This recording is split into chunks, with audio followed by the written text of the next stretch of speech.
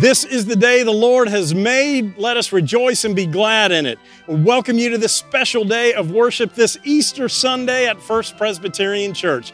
It is in this resurrection day that we see that God has gifted us with love, hope, joy, peace, light, and is bigger than anything that might seek to threaten us or do us harm. I'm Danny. And I'm Connie, and we invite you in to shelter with us on this Easter morning. Y'all come on in.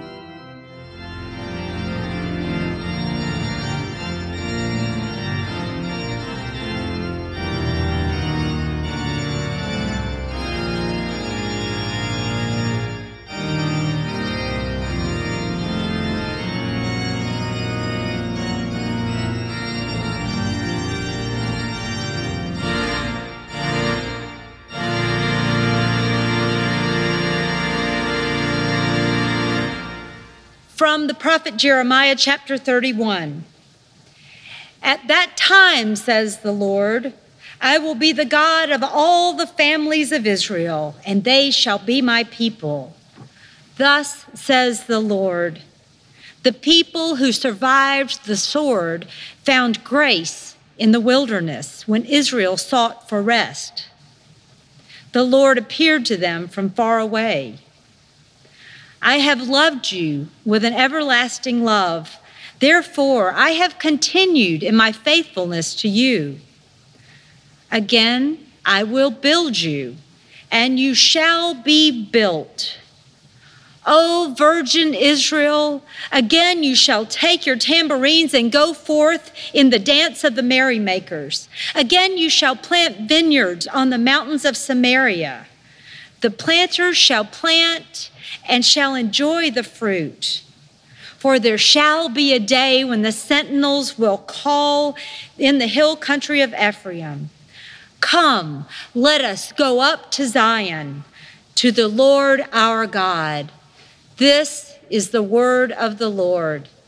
Thanks be to God. Our second lesson, our gospel reading today, is one of the four accounts of the resurrection. It is John's account that we will immerse ourselves in today. We are reading from John 20, 1 through 18. Listen with fresh ears for the word of the Lord. Early on the first day of the week, while it was still dark, Mary Magdalene came to the tomb and saw that the stone had been removed from the tomb. So she ran and went to Simon Peter and the other disciple, the one whom Jesus loved, and said to them, they have taken the Lord out of the tomb, and we do not know where they have laid him. Then Peter and the other disciple set out and went toward the tomb. The two were running together, but the other disciple outran Peter and reached the tomb first. He bent down to look in and saw the linen wrappings lying there, but he didn't go in. Then Simon Peter came following him and went into the tomb. He saw the linen wrappings lying there and the cloth that had been on Jesus' head, not lying with linen wrappings, but rolled up in a place by itself. Then the other disciple who reached the tomb first also went in, and he saw and believed. For as yet they did not understand the scripture that he must rise from the dead. Then the disciples returned to their homes. But Mary stood weeping outside of the tomb. As she wept, she bent over to look into the tomb, and she saw two angels in white, sitting where the body of Jesus had been lying, one at the head and the other at the feet. They said to her, woman, why are you weeping? She said to them, they have taken away my Lord, and I don't know where they have laid him. When she had said this, she turned around and saw Jesus standing there, but she didn't know that it was Jesus. Jesus said to her, woman, why are you weeping? Whom are you looking for? Supposing him to be the gardener, she said to him, sir, if you have carried him away, tell me where you have laid him, and I will take him away. Jesus said to her, Mary. She turned and said to him in Hebrew, Rabboni, which means teacher. Jesus said to her, do not hold on to me, for I have not yet ascended to the Father. But go to my brothers and say to them, I am ascending to my Father and your Father, to my God and your God. So Mary Magdalene went and announced to the disciples, I have seen the Lord. And she told them that he had said these things to her. This is the word of the Lord. Thanks be to God.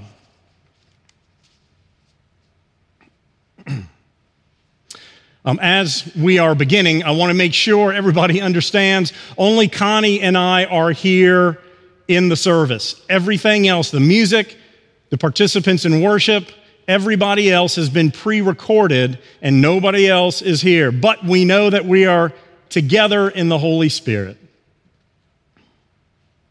So I'd like to begin with something I was sent. You may have seen something like it. Lots of stuff going around the internet in relation to the virus. How the virus stole Easter, a Grinchy Easter poem by Christy Bother, with a nod to Dr. Seuss. 'Twas late in 19 when the virus began, bringing chaos and fear to all people, each land. People were sick, hospitals full, doctors overwhelmed, no one in school. As winter gave way to the promise of spring, the virus raged on, touching peasant and king. People hid in their homes from the enemy unseen. They YouTubed and Zoomed, social distanced and cleaned. April approached and churches were closed. There won't be an Easter, the world supposed. There won't be church services and egg hunts are out. No reason for new dresses when we can't go about. Holy Week started as bleak as the rest. The world was focused on masks and on tests. Easter can't happen this year, it proclaimed. Online and at home, it just won't be the same. Monday, Thursday, Good Friday, the days came and went. The virus pressed on. It just would not relent. The world woke Sunday and nothing had changed. The virus still menaced. The people estranged. Pooh-pooh to the saints, the world was grumbling. They're finding out now that no Easter is coming. They're just waking up. We know just what they'll do. Their mouths will hang open a minute or two. Then all the saints will cry, boo-hoo.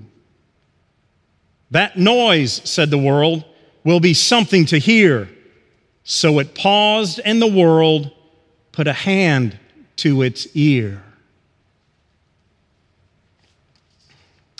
And that's where we are as we begin our Easter celebration this morning. We are all kind of just looking around in what has become a strange and memorable journey. An Easter we will never forget. A Lent we will never forget. What will the sound be this morning? The world is waiting to hear. So in our Presbyterian tradition, we count the 6 weeks ahead of Easter as what we call Lent. It is a time of preparation. It is a time where we look inward to the sins, to those things that separate us from God, from others, and from ourselves. This year, our theme has been wilderness. That was based on Jesus' 40 days in the wilderness before he started his ministry, where the devil tempted him 3 times. 40 days of rain on Noah and the ark when new life came after. 40 years that when the Egyptians freed the Israelites, they came through the Red Sea and they were in their wilderness for 40 years before new life came. So these 40 days started innocently enough. We had our theme, we had our Sundays, we were rolling, and then all of a sudden it came. without warning and started to make itself clear. And when the virus started to become prominent in everyone's mind, we took notice that the rest of the world, some of them were already ahead of us. They had been sick for some time and were at their peak as we were just starting to figure this out. And so unknowingly, we have spent these 40 days in this wilderness with a capital W and a lowercase w. The bigger case W, wilderness, means that we have been preparing just what I have explained. How to get ourselves closer to God, to be prepared for the events of Holy Week, Monday, Thursday, Good Friday, and today for Easter. And then the smaller W, even though we know this is a season and it will go, it has been with us all the way through this lowercase w wilderness journey. And knowingly or not, the rest of the world has joined us in this wilderness. It has been a time where the world has changed, we have changed, certainly churches have changed, my goodness. We have had to learn, the church world, the body of Christ, how to be church in a whole new and different way. Certainly we had online options and offerings. We Facebooked a little here, we Instagrammed a little bit there. But that was always to supplement all of our other face-to-face meetings, our group Bible studies, dinners, worship. But now, to survive and to continue to be the church of Jesus Christ in the world, we had to figure out a whole new way to be church, and we are still learning. But I'm so proud of the church of Jesus Christ around the world that has done its best as faithfully as it can. Some failures, but learning every day and every week. Long term, this will serve us to better serve those in the world, to spread Christ's joy. But for now, it's just been a big pain in the keister. But we've made progress. And we thank you for everybody that has been patient with us and for those who also have stepped out into a digital online world they never thought they would be a part of. An amazing journey thus far. I almost titled this sermon today, Zoom to Tomb. Very close, very close. We've all had to figure out how to be a church on Zoom, the video conferencing program, and many others just like it. And as I said, we have worked through little glitches.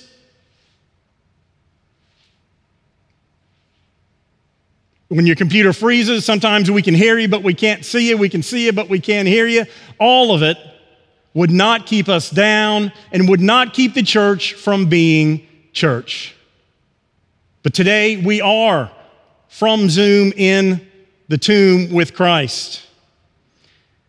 And we are in a time of uncertainty, fear, darkness, and unknowns. And I want to lift up for you two other times that we have read to you already where there was also times of uncertainty, fear, darkness, and unknowns. We'll start in John's account of the resurrection. Now, before we get to Mary, we have to know how the day starts. In darkness. Mary goes to the tomb and it's still dark. Which means that connects us back to the events of Maundy Thursday. That is the Last Supper where Jesus broke the bread and poured the wine and said, "This is my body broken for you and my blood shed for you. Continue to do this and remember." Then they went to the Garden of Gethsemane where Jesus was betrayed and arrested and started the horrific events of being betrayed, falsely accused, falsely tried, meeting with the the chief priests meeting with Pilate, Herod, then back to Pilate. Jesus being beaten every step of that way, mocked, ridiculed, until finally they crucified him on the cross. And he died, so they thought.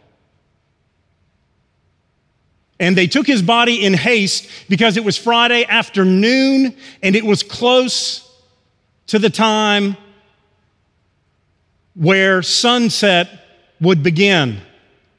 Their Sabbath would begin. And they couldn't deal with dead bodies. They couldn't touch them. They were unclean. And so quickly and hastily, Joseph of Arimathea allowed his tomb to be used for Christ. So they quickly prepared him, but not sufficiently, put him in the tomb, rolled the stone away. And so at this point, Mary is coming back. Why is she coming to the tomb in the dark Sunday morning? Because it's the first time that she can properly dress Jesus' body permanently for his burial. He had been somewhat adorned and wrapped, but not fully to the extent that was required. So this is her first opportunity to do so. So she comes. And in this story, we have 6 characters. We have Mary Magdalene, we have Peter, and the other disciple, the beloved disciple. He's not named, but we think it's John. We have 2 angels, and we have Jesus. And it is a great story to tell. Mary comes, and she sees that the stone has been rolled away. What? Where is he? So she runs. There's a lot of running in this story. She runs back to where the disciples are, Peter and the other disciples. She said, they've taken him and I don't know what they've done with him. So Peter and the other disciple, they run from where they are back to the tomb. The other disciple beats Peter. He's there first. He's peeking in, doesn't see him. Peter catches up and he goes in, because that's Peter's nature. And he sees the cloths cast aside. And he comes out, and befuddled, they run back to where the other disciples are, leaving Mary. And now this time, Mary looks in and sees the 2 angels on either side of where Jesus was, at his head and at his feet. And in this account, they don't say, why do you seek the living among the dead? He is not here, he's been raised. They say, why are you weeping? That's all they say. Why are you weeping? And so Mary breaks down. Think about it. Mary had not yet understood, even though the body was gone, that Jesus had been raised. As with the rest of the disciples, they thought someone had stolen his body. She couldn't yet fathom. She didn't put it together just yet, but that was coming. So think of her mindset. Mary Magdalene had been called from her life as a follower of Christ. He had healed her and called her. And she had walked with him for however many years, 2 to 3 years. She had seen the miracles. She had seen the healings. They had a relationship. And now, the one who told them all he was the Messiah was dead. That can't be. The Messiah can't die. The Messiah wouldn't be crucified. So all the disciples are heartbroken. In the 3 years that they have given up, changed their lives, left their family, stopped their businesses, and followed him to no avail. They are broken. They are grieving. They are covered in the shame of thinking that they dared to believe in this Messiah who was not that. And that is why she comes. And now this is just another layer of grief. Somehow he is just gone. Where is he? Now I can't even fully adorn him. Where is he? And she breaks down. This is the place that we may find ourselves on this unique and uncommon Easter Sunday. We too are weeping for a nation and a world that is somewhat sick, somewhat changed, at the loss of life, at the uncertainty, the darkness, the fear, the unknowns. We weep because we don't know what's going to happen, and we are afraid. It's another 2 weeks, we're under shelter orders. It's another 2 weeks, the emergency order. We're talking into the summer, maybe even the fall. Come on, piled on, piled on. And on top of that, how are we in our walk and journey with Christ? All of those things cause us to weep on this Easter Sunday, to weep as Mary did. What changed it for her? As she was weeping, Jesus was right there. She didn't know it. She thought he was the gardener. And he asked her as well, "Why are you weeping?" She said, "Because I don't know where they have taken him. If you've taken him, please just tell me." Again, just lost in her silo of grief, in her tomb of despair. And Jesus says, "Mary!" And she wakes up. It's a moment of pivot. It's a moment where this sheep heard her shepherd's voice, and she recognizes him and calls him, "Teacher, it is you." And he says, yep, not yet. I've got to ascend. That's big in John's gospel. His glory will be complete when he ascends. But go tell the others what you have seen. So she runs back and tells them, "I have seen the Lord." The first sermon, he was given by this woman. A simple testimony, "I have seen the Lord." She heard his words and she was in his presence, and that's what changed it all. Today, we are called to weep no more. For the Big W wilderness, through the resurrected Christ, has been done. The bigger threats than a virus are our sinful, rebellious nature and the question of death in this life and the next. And that has been defeated. So we need to celebrate. And the little W, where we find ourselves in the wilderness of this virus, this season will end. Christ walks with us because he spent time dying in pain. He knows our pain. He was betrayed. He was wounded. When we are betrayed, angry, upset, God walks with us and can handle all of that anger and emotion. So today, we are resurrected with Christ. Just as he called Mary from her tomb of despair, just as a few weeks ago he called Lazarus by his name, "Lazarus, come out." Christ is calling each of us today to come out of our tombs. It doesn't mean the world is going to be perfect and tragedies and despair aren't there, but it does mean that when we claim our new lives of resurrection, that Christ walks with us in our new resurrected lives, in this life and the next. And that is why we celebrate. Well, what happened to our friends who weren't sure? Our poem? Let's hear how it ended. "And it did hear a sound coming through all the skies. It started down low, then it started to rise. But the sound wasn't depressed. Why, the sound was triumphant. It couldn't be so, but it grew with abundance. The world stared around, popping its eyes. Then it shook. What it saw was a shocking surprise. Every saint in every nation, the tall and the small, was celebrating Jesus in spite of it all. It hadn't stopped Easter from coming. It came somehow or other. It came just the same. And the world with its life quit stuck in quarantine, stood puzzling and puzzling. Just how can it be? It came without bonnets. It came without bunnies. It came without egg hunts, cantatas, or money. Then the world thought of something it hadn't before. Maybe Easter, it thought. doesn't come from a store.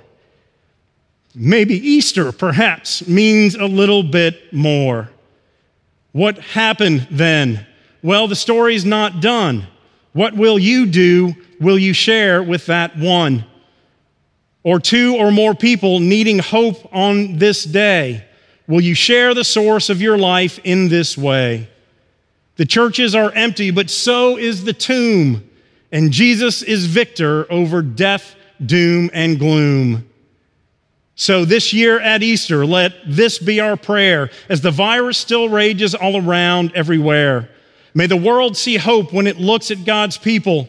May the world see the church is not a building or a steeple.